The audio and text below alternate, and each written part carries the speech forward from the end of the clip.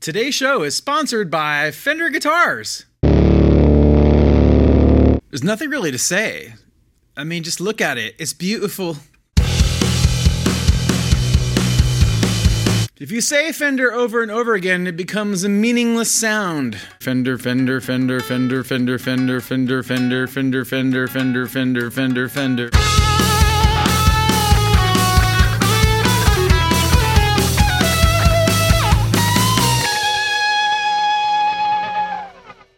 Why, yes, it is a Fender.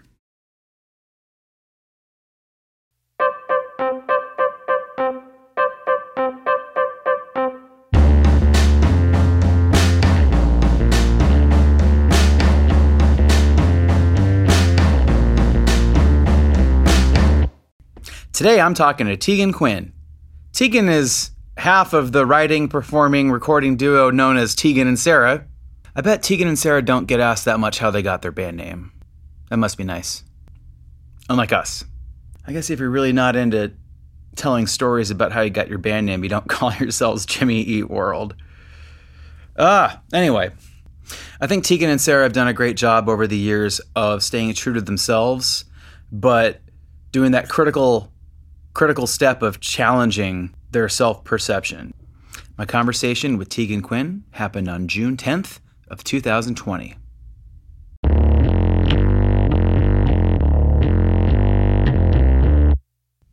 How's it going? Really good. There's construction happening outside of my office, so I had to set up in my kitchen/front entryway. So that's cool. Unless you have some plants there. I do. I have a plant. This is my plant friend, and my books. I always joke that I'm like, until we actually wrote a book, I felt like I was a wannabe writer. Now we are writers, but I'm like the least musician you'll ever come across. Like, you come to my house, you would never know I'm a musician. Like, the guitars are in storage. The few I have here are hidden. I like put everything away. I don't know. Right. I'm like the weirdest musician. I don't know. But seeing all your stuff, I was inspired to say that because just seeing all your stuff, I'm like, oh, it's like you're in a studio. Well, this is this isn't my house. This is our band jam space. My house is I have a piano in my house, but besides that, you probably never know. You probably never know that like a musician lived there. Because same deal. It's like, for a minute there, I was thinking like I need a spot to work at home. And then I started adding up all the money it would take to kind of equal half of what I have going on here. And it was just like, well, I'll just drive to the band studio and work there and save all that money.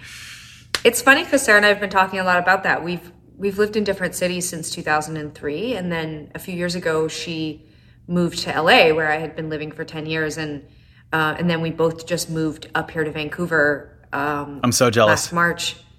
Yeah, it's so awesome. But also it's the first time we've really truly shared a city that we're both home in at the same time. And it's, it's where our bands, where our storage unit is with all of our gear, where we store it between, and it's weird. Like it's like, cause I keep having these moments where I'm like, should we have a studio? Because we both record constantly and are constantly writing, and it's just never been an option because we've never lived in the city where our band existed in a way. I don't know. Right. But for me, Vancouver's so wonderful, but it's such an expensive city. So having an apartment, I just have an apartment here, and like the idea of using up very much of the space for a studio makes no sense. But I don't know. You'll get this out of me over the course of this conversation. But I also just it's like a weird rejection of what I am, I think, too, not having that stuff in the house with me. Maybe my life feels so about me and about the band and about touring. Like, I don't know if you feel this way, but I just need it not to be at home with me, because when I'm at home, I kind of want to forget that I'm Tegan from Tegan and Sara. It's funny because I remember this must have been between our records, So Jealous and The Con. So I'm going to say that's like maybe 2006-ish in my life, getting our first, up here in Canada, our first gold record. And the record company doing this big presentation and sending it to us. And, by this point, Sara and I had been making music for 8 or 9 years professionally, And so it was a really big deal. Like, it was a really big deal. It was like, oh shit, we finally did it. We accomplished this thing, and it felt really thrilling. And, I put the in Canada, you know, they're like this big, the gold records, because it's like, you know, it's like, I don't know, like 50,000 sales or something like that. It's not like a huge thing. And I put it up. I had this loft apartment. It was really small, but it had this little kind of like alcove where I had a desk set up and where a couple guitars were sitting. And there was a Murphy bed along the back wall. So there was just a tiny little itty bitty wall space. So I just like, you know, put it up there. I was like, this is so great. And I think I had like, you know, a couple framed like, you know, nice like screen prints of like tours we'd done with bands I like or something like that. And, you know, a couple years later, another one of like, you know, our records, maybe it was Lacan, went gold. And I've, you know, remember kind of standing there with the record and being like, there's no room.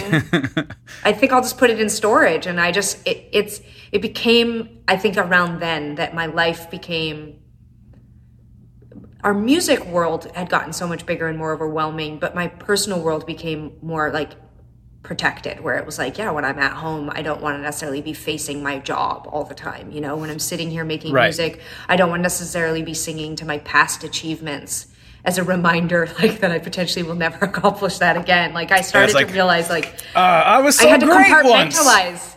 Yeah, totally. Remember when we were indie rock? No, I just think like in a way it was like I had to compartmentalize. So I don't know, like maybe like seeing you in your studio and hearing you say you have that, like you have this space outside your home, I'd really resonate with that, because I think in a way it's healthy to compartmentalize. Like you don't need to live in your job all the time. You can't always be you from your band. Like I can't always be me from my band. I have to sometimes just be me who's a girlfriend, and me who's a friend, and me who's learning how to grow strawberries on my balcony, you know? And I don't necessarily always want to be looking at my achievements and my failures. Yeah. Well, you have to, it's part of like protecting the place that music comes from, you know, and having like a rounded, cause like if you're to spend all your time with headphones on, like, you know, tweaking, then what experience are you getting that you have to draw from? A friend whose kid is about the same age as like my oldest kid, was like knew about my band, and like, you know, talking about their kid who has like, you know, really talented singer, wants to go to college for theater and voice, and like, do I have any tips for them? And I was like, well, you know, there's a lot of people who just shred, you know, like in whatever they do, in whatever discipline they're at, especially a creative one like music. And they're going to have like super shredder, super skills, super, they're just going to kick ass no matter what. They can sight read stuff and blow you away. But I said, my advice was like, take as many electives as you can, you know, study abroad. Because like what is really going to inform your performance is going to be perspective. Yeah. And I think that's you're totally right, because I mean, look at who's famous and look at who's successful and look at who's had a 40-year career. They're not always the best singers or the best guitar players, but there's something unique and original, and there's just something soulful and deep in those kinds of artists that are writing these really memorable, really universal, really relatable things. And that comes from life experience, that comes from understanding and like the deeper human experience. And you definitely don't learn that sitting in a classroom, I don't think, but that's coming from somebody who never went to school and is just self-taught in everything we do. So it helps. Knowledge helps to a point. I think knowledge and technical chops are like, you need some of that for sure. And as you do it, you're going to build it as you do it. For sure. You can't escape it. If you're having fun with something and you want to keep doing it, you're going to incrementally progress somewhat. You might never be Yngwie Malmsteen, but you're going to get better. I mean, one of my proudest things, Jim, is that I am 39 years old. I've been making music since I was 15 years old. I took 7 years of classical piano before I started playing guitar when I was 15. We've put out 10 records. We've obviously had a long career. If someone took it away tomorrow, I would be like, great, thank you so much. I can't even believe it lasted this long.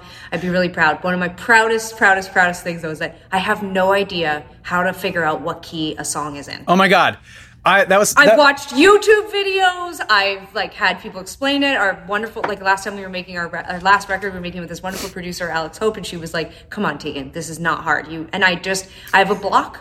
I don't know. but I managed to get this far. I studied classical guitar in college. I went to college for about a year and a half, and I studied classical guitar there. I studied like jazz. But I was really into like, cool. I was right at the point where everything was starting to click and make sense. Like you can do for like a G major 7, you can substitute in a 9th and it makes sense. And like, but I never learned how to figure out what key a song is in either. So like we'll be working with a producer and they'll be like, what key is this in? No idea. Yeah. For a minute there. So wait, do you still not know? No. For a minute there, I thought I'd make it my quarantine project just to teach myself how to identify a key.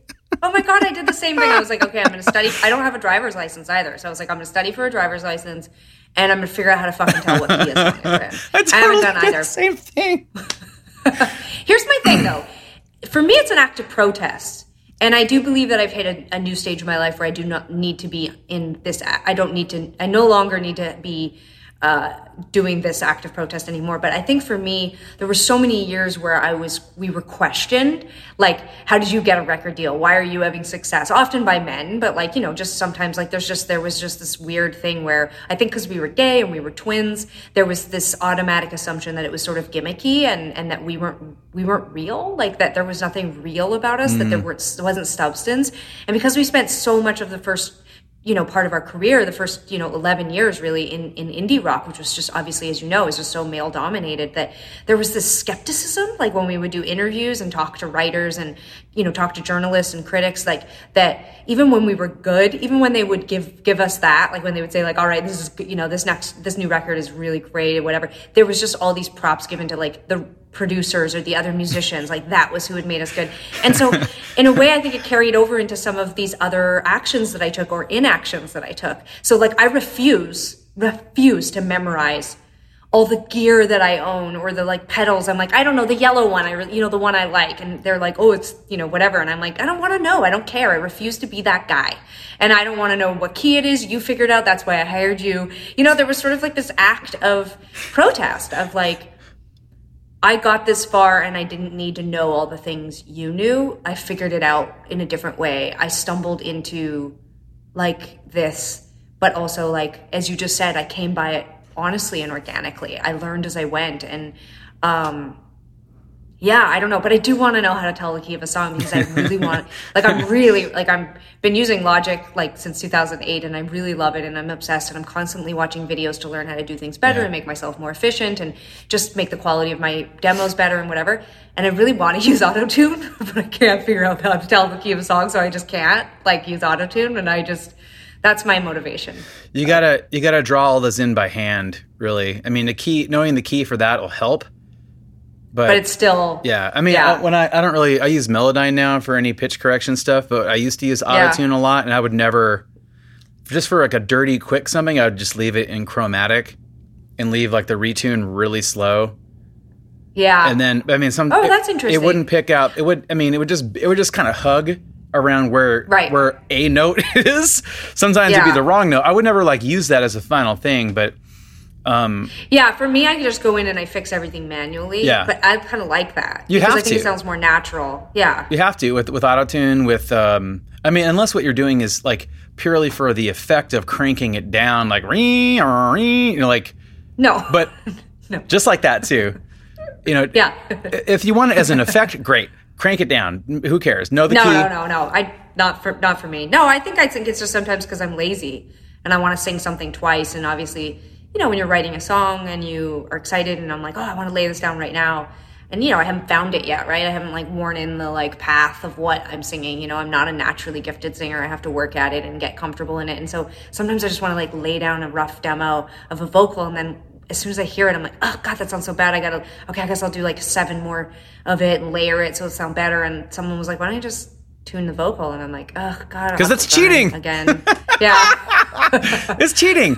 What's funny is like there's so like autotune is so prevalent that now you have like a generation of kids who've grown up thinking that's how people sing. I know. And they'll. You know what though? But that's but what's hard is what I really really love. I mean, Sarah and I like behind the scenes, I never put it out really. We make so much like electronic and dance music and all sorts of weird stuff. Like we're very experimental outside of like our own genre, like our own band genre. But like I want the vocals to sound more in tune, because with so much electronic instruments, like so much perfection in the track, it does, the vocals sounds like shit. Like when I'm just recording an acoustic demo of something, I'm fine. But I totally agree with you. I think about this all the time. Even I've become so used to hearing perfect vocals and perfect everything. Like I listen to like 90s music and I'm like, everything's so out of tune. Everything's out of like, so the tempo's all off. Like I was listening to In Utero the other day in headphones and I was like, this is a mess. This is a mess. I have like all my CDs in the other room over here, because I got them out of my house because I don't have a CD player anymore. But I was like, I'm not selling these. This is my hard copy backup of my digital world. And every once in a while I'll go in there and I find something that I dug like in like 95, like, oh, this record rules. And then I'll rip it and I'll put it on my phone and be like, wow, it's really kind of, There's some stuff that like still holds up, but there's a lot of it that's like, oh, I'd probably fix that. Like a lot of what holds up to me is like the like Tears for Fears and Duran Duran, like some of the stuff that was relying already heavily on electronic elements. Like to me, it sounds, at least it stands up because I think it sounds like today still in a lot of ways. You know what I mean? Like Tears for Fears, Duran Duran, birth of MTV era is kind of my formidable years. So like anything that was on pop radio back then, most of that has gravitated towards like, you'd hear it next to Lady in Red on whatever station it's on now. But but at the time it's sort of like, that was kind of what I cut my teeth on growing up as a kid, and then went through like the phase where that's so not cool. And now I'm kind of coming back to like, oh wow, like how'd they do that? Like, could you even, like, if you listen to like Lisa and the Cult Jam now, how would you make that? Like how they, like, you couldn't do that now with all the computer software and how they do that. It's like, it's fun. It's funny that you say the how'd you do that, because it immediately triggered this memory of like being in the studio when we made our record Heartthrob with Greg Kurstin, who's just like, a savant and just, moves so quickly. It's like he like snorted meth or something before you got into the studio. It's just like, move so fast, can do anything, whatever. And we were talking about, like, it was one of the first days that we were working with him, and he was listening through a bunch of our demos. We were starting to construct one of the songs we were going to work on, and he kind of just like spun around. He had such a funny look on his face, and he's like, you guys are so weird how you do things, like how you build things. Like, it's clear you have not, like, you are not doing it in a conventional way. Like, you are not following any of the rules that most people who songwrite and whatever do these days. And it's really refreshing. And we got into this big conversation, and it stuck with me for a long time about the fact that, like, because I have no real classic understanding of how gear and these recording programs and songwriting and musical theory like works, that I'm often just free to do whatever I want. Like, I don't feel boxed in. I don't know I'm breaking the rules, and so I'm not concerned about it. Like, right. I don't feel on blast. And so I also feel like over the years, when we've received criticism about switching our sound or moving around or genre hopping, there's this part of me that just laughs, like, because it implies that I have the ability to keep inside my genre, that I have the ability to repeat what I've done in the past. I don't. I actually really physically don't know if I could even repeat what we've done. Half the time I listen to things we did and I'm like, it was like 12 years ago. I can't even remember what I was thinking or what instrument did we record that on. And I think it's a blessing, because I listen to a lot of the music you're talking about, and I do think to myself, like, how would I do that? And then I spend like 3 seconds trying, and then I'm like, no, I can't do it. I don't know how to do it. So then I have to fake it. So the other day I like downloaded all these like samples and like made all these like weird, beats and some sort of like weird free, whatever thing. And I made something that I really liked, and I wrote a song using all of these elements, and then realized like, this is all boring bullshit, but like basically I just like had time warped it instead of slowing it down properly, whatever. Just stumbling through a session, fucking everything up, making a mess that I'll just like hate later on. But I realized like, oh crap, I just like actually don't know how to fix this. And so I just had to start all over again. And I mean, my girlfriend got home that night and I was like, not in tears, but practically, where I was like, I don't understand how I made this. And now I just want to like do a simple version of it and I don't know how. Like, I don't know how to transfer my ideas into, like, you know, but it's fine, because like the first version of it was totally fine too. It's fucked up, but it's like weird and it's fine. And so it's both frustrating and freeing to like not know the rules, not know how to use any of the shit. I just go in and fuck it up, and just, it's fine. And I think that's okay too. Like, I don't really know much about programming. I've never done stuff with like the 16-beat scrolling thing and building beats that way. I don't really know anything about Ableton. Any sort of like what people might consider electronic music elements are basically me dragging and dropping stuff around, or recording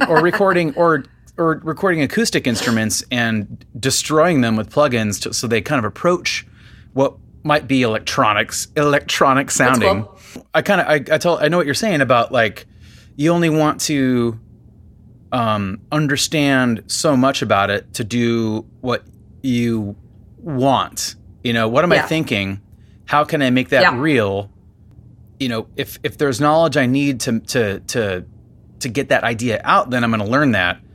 Which I always hope doesn't make me ignorant, you know, because like, could I be a better musician? For sure. Could I be using my time during the pandemic to learn how to, you know, not only figure out the key of a song, but like, you know, to understand more than C, G, and F on a guitar? Sure, totally.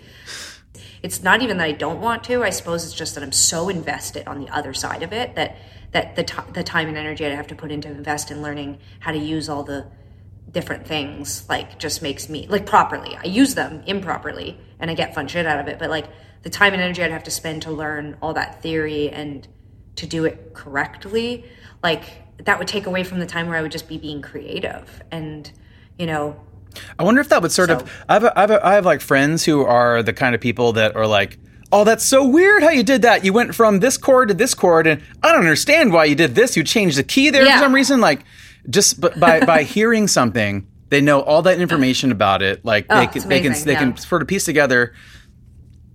I think that'd be sort of a mixed blessing, because you could appreciate things on a different level, but then a lot of it is kind of ruined for you, because like you're instantly going through. No, I don't know. You're following the rules. This is like what I meant when I said, like, Greg Kurstin saying, like, you guys kind of, you make weird choices that are unconventional, but it's because you're not following the rules because you don't know the rules, and it doesn't box you in. And I think for me, obviously Sarah and I it's the two of us in the band, and so we've had the luxury of just hiring people. Like, every record, there are things I need. You know, like, there are records or tour cycles where I know we're going to go out and play a lot of our older music. So I want someone who's like a really incredible MD to help us match what we've done in the past to what we're doing now in a way that feels really organic and special. Or there have been record cycles where it's like, we need a really kick-ass guitar player, because we lay down a lot of our own guitar when we're recording, but I have the luxury of getting to do multiple, versions of things and to build really intricate guitar parts by recording 8 different simple guitar parts together. And like, I don't want to learn how to play that. I gotta sing, I gotta entertain, I gotta move around, I gotta look cool. I got so much to do up there. I can't fucking figure out how to play 8 guitar parts. And so I feel like, in a weird way, that's also been my resistance. It's like, I'll hire the people I need to do the things that I want to do. I have the idea, like, I just sometimes need to hire somebody to like facilitate, and I don't want to learn how to do it because I don't want to be trapped. I don't want to be trapped on stage worrying about how I'm doing it. I don't want anyone being like, oh gosh, she played that guitar lead from this song wrong. It's like, yeah, well, I played it right on record. So do you really think that way when you're performing? Like I've gone through long stretches where I felt really self-conscious on stage about what I was physically doing. Like, especially when we started to move into pop, like, because singing pop songs is hard. It's fast and it's wordy and there's hardly any instrumental breaks. And, we were stretching our vocals the last 5 or 6 years in a really different way. And then you've got all these inorganic, instruments playing. And so being pitchy just stands out in this way that's horrifying in a way that I'd never experienced prior to that. And there was a deconstruction of everything that I thought of myself as a performer and as a singer and as a person that happened. And I've just had this long stretch where I'm super self-conscious on stage because I realized that I needed to play less. I needed to play less instruments. I needed to focus more on singing. We were playing bigger and bigger shows, and I felt like I needed to move around more and entertain more. And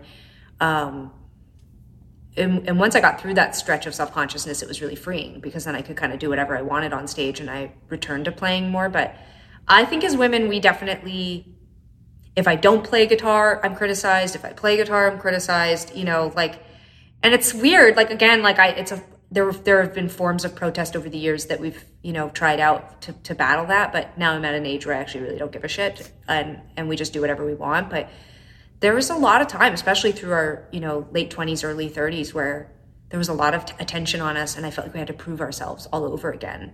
And I don't know if dudes feel that way too. I don't know if that's just a woman thing, like, you know, especially in the industry, the part of the industry we were in, where it was like I could go on for hours and hours and hours about this topic, but just ultimately I felt like we were challenged. We were constantly, there was a like, are they real? Are they capable of doing it?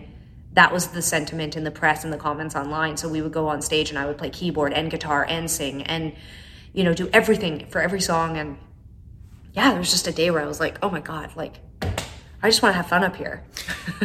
Yeah. For me, like, singing is probably the main thing that I would be self-conscious about. Like, what part of singing do you feel self-conscious about? Like, being able to just, like, sustainably repeat the really physical stuff. Like, if there's, like, a lot of, like, high passages, you know, or like, certain songs, they need a lot of air, you know, so, and also, like, really low stuff, too. Is surprisingly like more hard than really high stuff for me, because it's like that's where all the air is. I can't just like focus the path of air through my head and kind of like I think what people don't realize is that it's like a whole, it's like your knees to the top of your head is like what you use singing. Like and I especially noticed this once I started wearing earplugs. Like as a younger person in my 20s, when I started wearing earplugs on stage, because there's that head noise of doing this. It's like, you know, you can kind of feel where the note's going. I can sort of use that as a guide to where I put the air, but the low stuff is kind of like I don't really have the rumble. I have to sort of like fish around for it. That's where like good monitors really come into play. Yeah, so that was going to be my next question. Do you still use monitors, or do you use in-ears? In-ears. Yeah, I think that having the head noise is like really, it's kind of part of how I sing now, really. It's like I could, like there might be times where the monitors go out and it's no big deal, or something wacky happens, a lot of like if there's a festival and there's a lot of interference on stage, I'll just unplug, I'll just turn off my monitors and be able and sing with just this in, because I can at least hear what I'm doing. Yeah. Singing wise. Yeah, I've closed a lot of shows. I've actually closed a lot of shows, like not hearing anything what's going on for like the last 4 songs. You know, I have basically a front of house mix with click track louder than anything else on top of it, and then I put my pack on like 3, and I don't have audience mics anymore, and I find it fucking bleak. I find it depressing. You know, I really miss hearing the audience. I miss hearing something other than my head voice and click. I hate what it looks like to be constantly touching in-ears. When I watch bands who are constantly touching their in-ears and pulling them in and out, it drives me crazy. And so I don't do it. The last 2 tours that we did were only a month long, and they were really short, but are really, like, you know, really simple. Like, they were acoustic tours. Basically, on the last one, it was just Sarah and I on stage for the first time in 18 years. We did a tour, just the 2 of us. And it was so fucking great.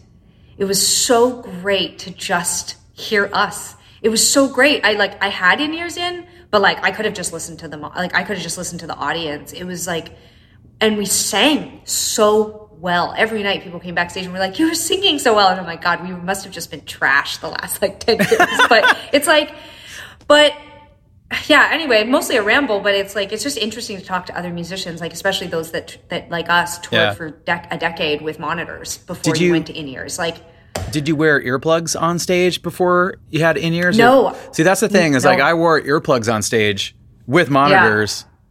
Yeah. Because I saw Drive Like Jehu play in my 20s, and I ended up with tinnitus. So I like wore earplugs at every show. Right. Every show we did, every show I went to, I always had earplugs in my pocket.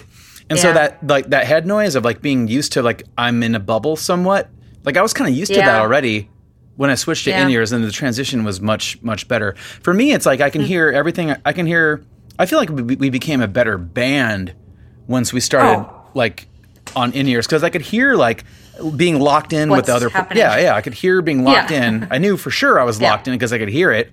We're all hitting something at the same time. It's like, cool. There's no doubt that we are. There's no doubt we're all better sounding bands. Likely, I think for me some of the enjoyment factor has definitely been sucked out. But I know we sound better, and it's worth it. And I know we're protecting our ears, but yeah, I don't know. It was just very eye-opening or ear-opening to go out and tour without in-ears and without noise and without tracks and without a band, and just to like perform and feel the power of that, to feel the songs at their most simplest form, their most vulnerable, and us at our most vulnerable. I felt more powerful than I had, with a 6-piece band standing in front of 50,000 people. Like, it was wild, and it was a good reminder. It's really inspiring because it was the last thing we did before we all shut down for the old pandemic of 2020. And so it's like, I've been really thinking about that as I've been songwriting and thinking about our next record, about like what I want to make, because I'm thinking about what do I want to tour. Like our whole last album is pretty much like, it's very live band feeling. And that was sort of on purpose, because we're like, let's make something where we can perform every song instead of having a weirdo. Yeah. Okay, these are just too weird. We can't do them. They're not going to translate. We'd need so much coming off of tracks that it might as well like have me running around with a mic doing karaoke. That's where we want to move towards, actually. We're like going the opposite direction. We're like, when can we just have like an iPad that we just put the show on, and Sarah and I just have to, I'm like, perfect. No team. We can just fly everywhere. No more bus. We're in an exciting time to be a music fan. And I think we're in an exciting time to be musicians, because you can, like, you can do whatever you want. You really can. You can. Or most people can. I know lots of bands, over the years, had so many conversations with people who feel like, not trapped necessarily in a negative way, but are like, this is what our audience expects, this is our model, this is our lane, we're staying here, or they expect us to look this way, act this way, be this way. And actually, I hear that so often from people in alternative rock, indie rock, like more of that, and from men, not women. I think this is one place where women have it maybe a little bit better, or at least this is my impression, but I think there is a expectation that women reinvent themselves again and again and again, and that we look good and we keep up with trends, and like we don't get to just be like indie rock guy forever. Like, we literally have to transform ourselves. Like, that is the expectation on women. And so in a way it frees us up to absolutely experiment and do whatever we want. I don't feel like anyone expects us to be the band we were on our biggest record. Like, yeah, but you've set yourself up that way, because I think, like us, you've left musical doors open for yourselves, and I think that like you've done a great job of challenging that voice when you identify what your voice is, and you feel like you have an idea of who you are musically. Like, I think you need to start chipping away at that almost immediately. Like, for me, I think I have a pretty good idea of who I am now. That is in part getting older. That's in part doing a lot of self-work. But I also know that part of me is leaving room to be something new. So it's like, I know where I'm at, but part of where I'm at is like leaving room to end up someplace that's not my idea, that was never my plan, and look at that for the opportunity rather than what I've given up to make that transcendence. Yeah, I agree. I think, certainly there was a point, in in the late, kind of 2008, 2009 range, where Sarah and I had a pretty interesting conversation. We were sort of finishing up touring this record, The Con, and, we were, had started to really feel like legit, and we were feeling great. And Sarah was like, so now is when we take it all apart, because the worst thing we could do right now is make something from a place of security. We need to be uncomfortable in our art.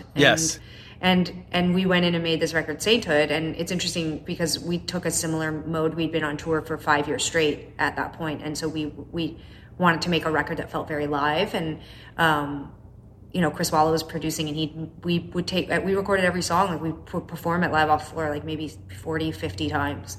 And we wanted to do as little overdubbing as possible. And it was a really great experience because we ended up doing way more overdubbing than we had expected, but we also became better because we didn't just go into the studio and piece together a record and then go back out on the road and try to figure out how to play it. We came right out with that record, and we were already just like a better band, which was really cool. And the songs were really challenging. It's a weird record. Like, when I go back and listen to it, like, there aren't a lot of songs off of it that we play.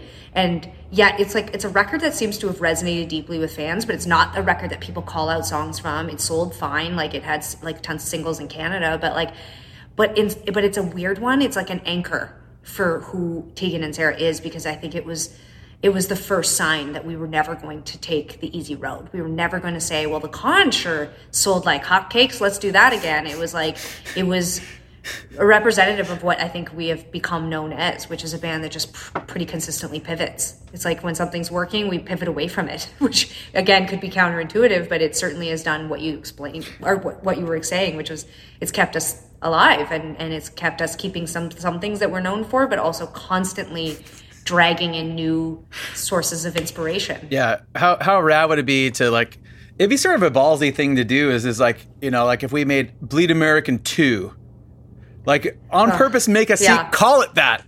Like, you guys make The Con 2. But do you feel like you could? I don't feel like I could ever capture that. I don't even think I could. I don't even know if I'm capable. No, I mean, it doesn't matter what kind of songs it is. You just call it that. I see, here's the sequel to this. But fans, I'm sure you experience this in your own life. But I think that we realized around this time and we realize this every time we put something new out, and we're very outspoken about this, and we talk about this with our audience all the time. It's something I feel almost like we coach our audience through. You might think you want The Con Part 2. You don't. No, you don't. If you already have The Con, and you don't want me, even as the person who wrote that record, to erode your beautiful relationship and attachment to that record by trying to take it out of your hands to replace it with something else that looks like it, but will never be it. Everybody has that phase where they might discover a group or an artist for the first time.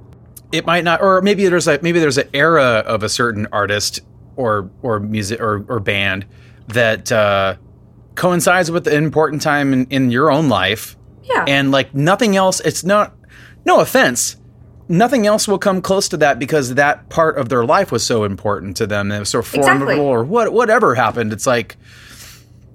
But there's power in understanding that. Like, that's the thing, as an artist, for me, I know that. And that's why I think we have longevity. That's why we've lasted so long. I think bands and artists who survive this long, who can make it multiple decades and continue to thrive and see their project grow, it's that they came to that understanding. They didn't try to please the person who got the So Jealous tattoo on their back by giving them that record again and again. That was 2004, and something important and significant was happening to that person, and they imprinted on that record, whether it was their first record of ours or it was just one that coincided with a death or a loss or a breakup or rejection or self-awareness or whatever it was.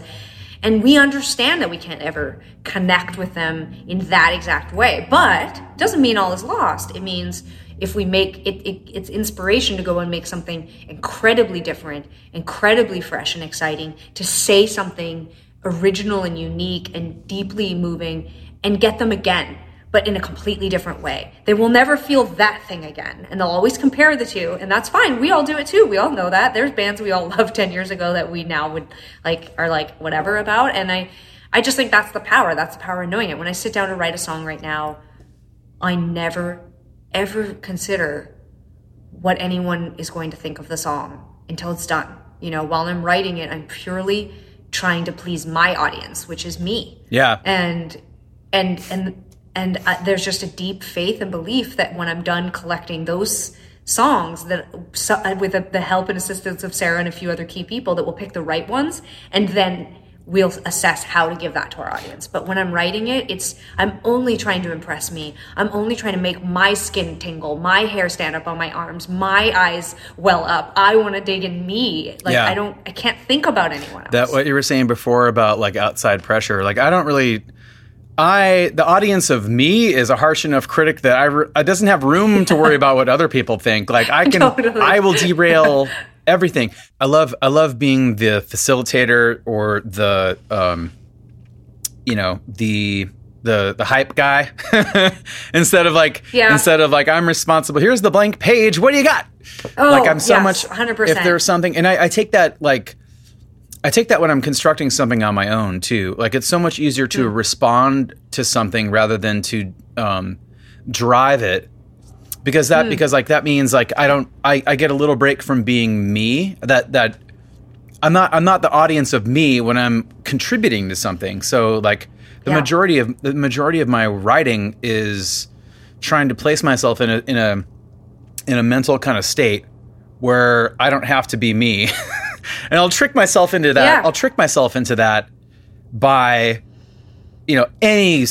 all kinds of things, all kinds of ways. I'll try to trick myself into that so that I can evade the self-judgment police of, there's so much freedom in, like, I don't know if you've ever done this, but like, there's so much freedom in also doing that within like a whole different genre. Because like for Sarah and I, we started to experiment in electronic music, like collaborations in 2006. Our first was with Tiesto, and it was an incredibly freeing experience because first of all, I was just like, well, no one will ever hear this that listens to Tegan and Sarah. Like there's such different worlds, like, so we can do whatever we want. Like you were just talking about, you're free to just like kind of take off your persona and put on anything you want and say anything you want, say things you would never ever say in your own project. What was so surprising was that I liked writing to electronic music. Like you said, loved being the hype man and not the driver of the music itself. And like to be able to react, like such a great way to put it, like was thrilling.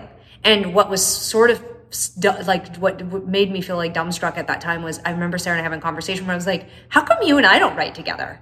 Now, we started making music together in 1995 and it was 2006. And I was like, maybe we should do this. Like maybe you and I should write together because our Tegan and Sarah is two separate songwriters coming together only to collaborate at the end. And it was just so amazing. And I feel like over the last, bunch of years since then, like over a decade since then, we've done tons of electronic collaboration solely because I feel like it shakes me up. It's like half the time It's like, I don't have time. I don't have time to do this. Or I don't know if we like, but every time I write specifically within that genre, I feel like I come out of it learning something completely different about songwriting and how to, like I remember with Tiesto, one of the big comments he kept giving us was, we sing in this very syncopated, very repetitive way, but partly because we don't have like huge vocals. And he just kept saying like, no, in dance music, you need to stretch words out.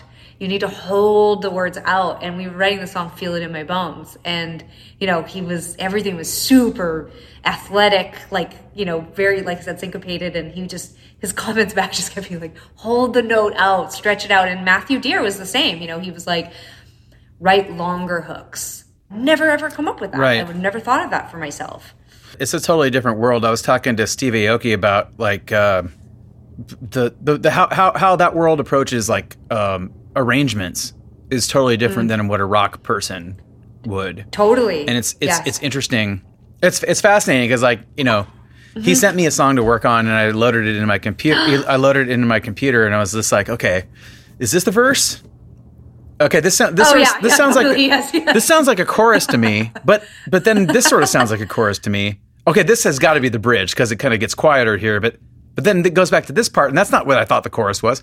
But that's so cool. That's what I mean, though. Is just like what an interesting, cool experience to go into a completely different genre and have this experience. We wrote with David Guetta a couple years ago. Like he had sent us a bunch of tracks. Like just was like, here's a folder, and we at this point we'd had enough experience to know they'd write like 5,000 tracks, send them out to a bazillion people, like no chance we'll probably even get on it. And everything I was like listening to, I had no ideas. I wasn't feeling super inspired. It totally disappointed me because I really was like hoping to feel inspired. I mean, it was like this big moment. I knew that it was going to be a huge record and I really wanted us to get a song on the record. And then there was this like 45-second piano thing that was in the folder. That was like, it's super simple, but it just had 2 sections. And I threw down this idea and sent it to Sarah on it. And she was like, it's really cool. Too bad this is like, I don't even understand. Is it even supposed to be in the folder? I mean, it's not even really like dance music. And I was like, I don't know. And so I sent it, heard back from the manager, you know, like within a day or two. And they were like, great, we're going to use this. And it made it on the record. And like, you know, they turned it into a huge thing. Like I'm blanking right now because I'm on the spot, but like another of those guys got involved and like they built out the big musical moment. But yeah, the song's called Every Chance We Get, We Run or something like that. But it was just such a funny moment because it's like, it was the same thing. Me like kind of listening to these like big electronic like dance songs and being like, oh, it's the chorus. There's so many sounds. It's like, and I was just like, and then there's like a little piano piece and I'm like, that I can do. That I can do. Yeah, the drum roll. Yeah. It's funny because I listen almost exclusively to dance music and electronic music. And, you know, I really love that music. And I love that you just said the thing about how the arrangements, I mean, that you guys were talking about how arrangements are so different. With this new music that we're writing right now, it's like I'm trying to not think in the, you know, ABC kind of format, like not think like, right. Oh, we need a verse and a pre-chorus and a chorus. And I'm like, no, we're making like this really weird, unstructured, more like, you hear a part once and then never hear it again. And then there's all of a sudden, you know, a saxophone and, you know. Does it feel like I guess we've had songs where it gets away from like anything that could be identified as a chorus or verse, but like usually those types of songs are ones where it's just like, okay, the idea is it's just a crescendo. The entire thing is a crescendo. It's gonna get like Surviving, the first song on our album that came out in October was like, it's like it just gets bigger, and to the point where it's like like it hurts. Like that's the idea of it. Like it's okay. And we've done songs like we've just sort of thrown out, like it doesn't come back to a chorus, it just goes, and you know, it's fine. Do you find my question to you is that like it's so funny, like looking back, Sarah and I are also like very aware of this and we're okay with it, but that's our favorite songs or some of our favorite moments or some of the things that we would choose to play live.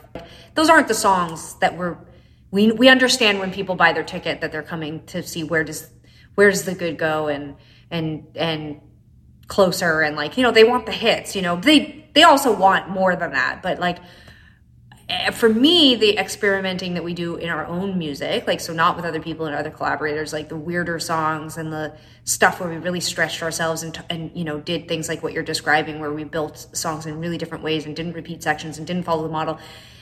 I'm glad we did it. And I think it's what makes us credible musicians. It's that we do pepper in that kind of stuff into our music, and we aren't just trying to put out 3-minute pop songs, but nobody's asking for them. And it's this weird like moment where I'm like, these are great exercises in becoming unique and original writers. And again, they pepper in well in a record to add depth and leave musical doors open for yourself. Something new.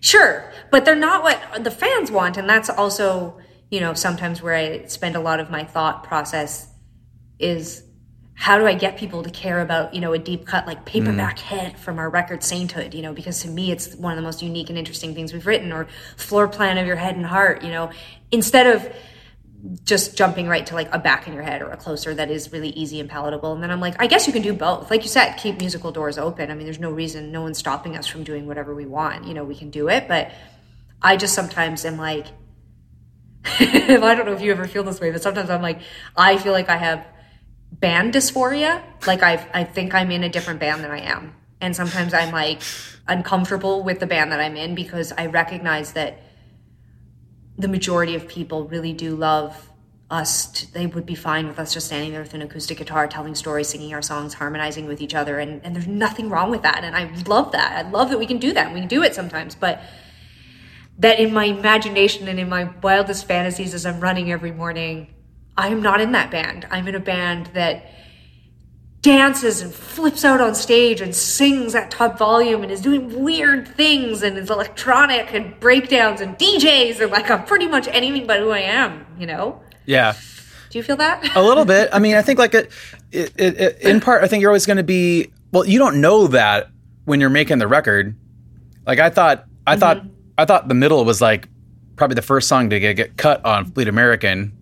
Of course, yeah. Well, you know, I had no. I was always pick our best song, and and part of it is because like the effort you put into it. Like if you spend a lot of time solving a puzzle, inherently you're going to think it has more worth because you struggled to get over it. Whereas maybe the simpler songs that just sort of happened and came out of nowhere, it's like you don't attribute that much value to it because you didn't struggle for it. You didn't push it. It wasn't like that thing you pushed yourself to get to. It was just sort of like, this just happened. Cool. But here's this other thing. Listen to this part. Oh, you know what we did here? Like, it's like, and at the end of the day, none of that really matters to the listener. Yeah. I think, but you need those things, man. You got to you have to push yourself. You need both. I mean, but I think I think it's sorry to interrupt. I think it's just so interesting what you said. I think you're right. The listener doesn't know any of that, but I think they feel it too. You know what I mean? And maybe this is going to be my new working theory, is that the songs that came together really quickly and they're great and they're good and they were easy in a way, they might also be easier to listen to, because they don't have the grief and the stress and the anxiousness attached to it. Some of the more puzzle songs that we've put together, or some of our records that have felt like a sainthood, that was much more of a puzzle and had incredible work associated with it. Maybe they pick up on that. That isn't the record that I think they love it. They enjoy it. It seems like I said, it did well, but they're not asking for it. And maybe they understand on some sort of subconscious level how much energy was put into it, and that it's heavy energy in a way. And maybe that's why they aren't attracted to it. Maybe some of those easier, simple songs just have great energy attached to them because they were fun and simple and easy and came out and they were clean and they're just like a baby. No fatigue, no stress. Yeah. I don't know. I have to think about it because it is funny. A lot of the songs that people really love took no time or energy at all. Right. Maybe it's a pure statement in a way. I can't think of any song that has been a single of ours. Most of the songs that I think are fan favorites and are singles are the more easy put together songs. Yeah. The things we labored over, people like, but it's the stream count doesn't lie. I know, but it's frustrating. But I don't know. I'm grateful to be in a band that understands this, knows this, can talk about it, acknowledge it. Yeah, it's just interesting. It's interesting what you're attracted to. I also just wonder, especially Sarah's this way, but that as artists, they love that song, so we love something else, because it feels like it's... Is that another rebellion kind of thing? Yeah. As an act of protest, I refuse to accept that the songs... There's a little bit of fear of rejection in that. It's I'm going to control, you don't get to reject me, so I'm going to control the situation, and I'm going to dare you... I'm going to, on purpose, dare you to like this thing I'm about to do. Sure. I think certainly... we're guilty of that, and I think so much of that stems also in our relationship as siblings, as sisters. Sarah and I had a long conversation the other day on the internet for everyone to see, and it was very funny, the reaction afterwards. We were talking about our new music and the way that we give feedback to each other, and and I was pushing Sarah on the fact that I often feel she challenges me, and sometimes I'll send her something I'm very excited about, and she'll just write back you should write for 20-year-old pop singers, you're so good at that. And I'm like, does that mean that this isn't a good song for us? If it's good enough for a 20-year-old pop singer? And we were having this debate the other day on our Instagram, and it was so interesting because Sarah dove into this whole thing about how, because I give her I'm always like, oh my God, I love everything Sarah writes. I'm just such a fan. I think she's such a cool writer. She's so weird. Her lyrics are so beautiful. She's really creates these really lush landscapes that I really enjoy being a part of. And I was saying that everything she's writing right now, we could go in the studio and make a record. I feel so confident about it. It's so interesting what she's doing. And she just kind of got this look on her face, very skeptical, very kind of okay. And I was like, I just don't understand, why my feedback doesn't mean that much to you. And, she was like, of course it does. We're in a band. We've been in a band for 20-something years. I'm not waiting around for something better to come along I'm in. But she was like, I just don't trust you. I don't trust me. And that's fine. I'm comfortable in that place of not sure if what I'm creating, if I found it yet, if I'm doing the right thing, if it's going to be great.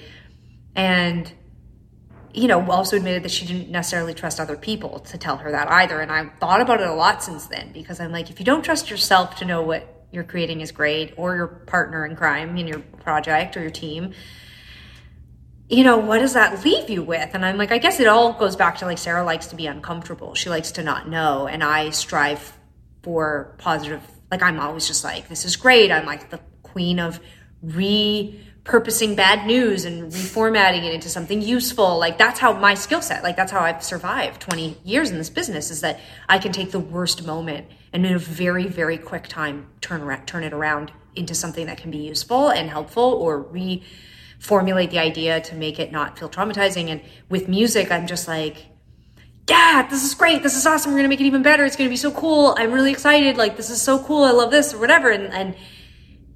And maybe we're just balancing each other. Like, too much of me and that would make us just put out everything. And too much of Sarah would mean we would never put out anything. And so we balance each other in this place where Sarah's pushing and banging her head against everything. And I'm convincing her it's okay. And what we come out with at the end's good. Like, maybe this is good. Like, I'm frustrated by the process.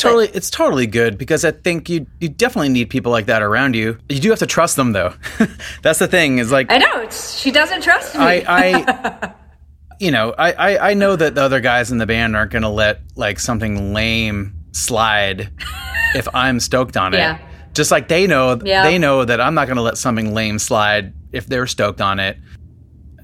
I don't know. You trust and letting go are huge. Well, we're working on both, because the letting go is hard too, because I feel like we always spend so much time working on records and they have to be so special. And these days, everyone's just plopping out whatever they wrote a song and they put it up on Spotify, and it's like, and I don't want to do that one or the other. I want to kind of be in the middle.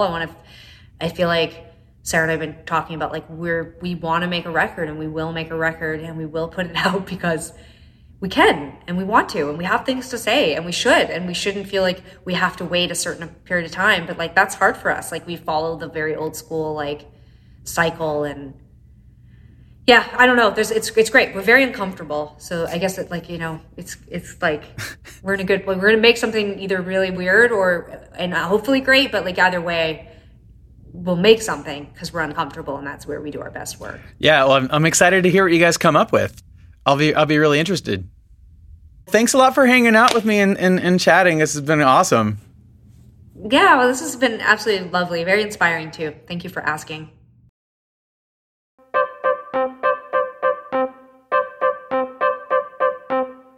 So Tegan and Sarah update their website, teganandsarah.com, fairly regularly. Thank you for hanging out and checking out the show today. God, I'm making shows now. This is weird. Stay safe, stay productive, stay focused on the opportunities, and I will see you next time.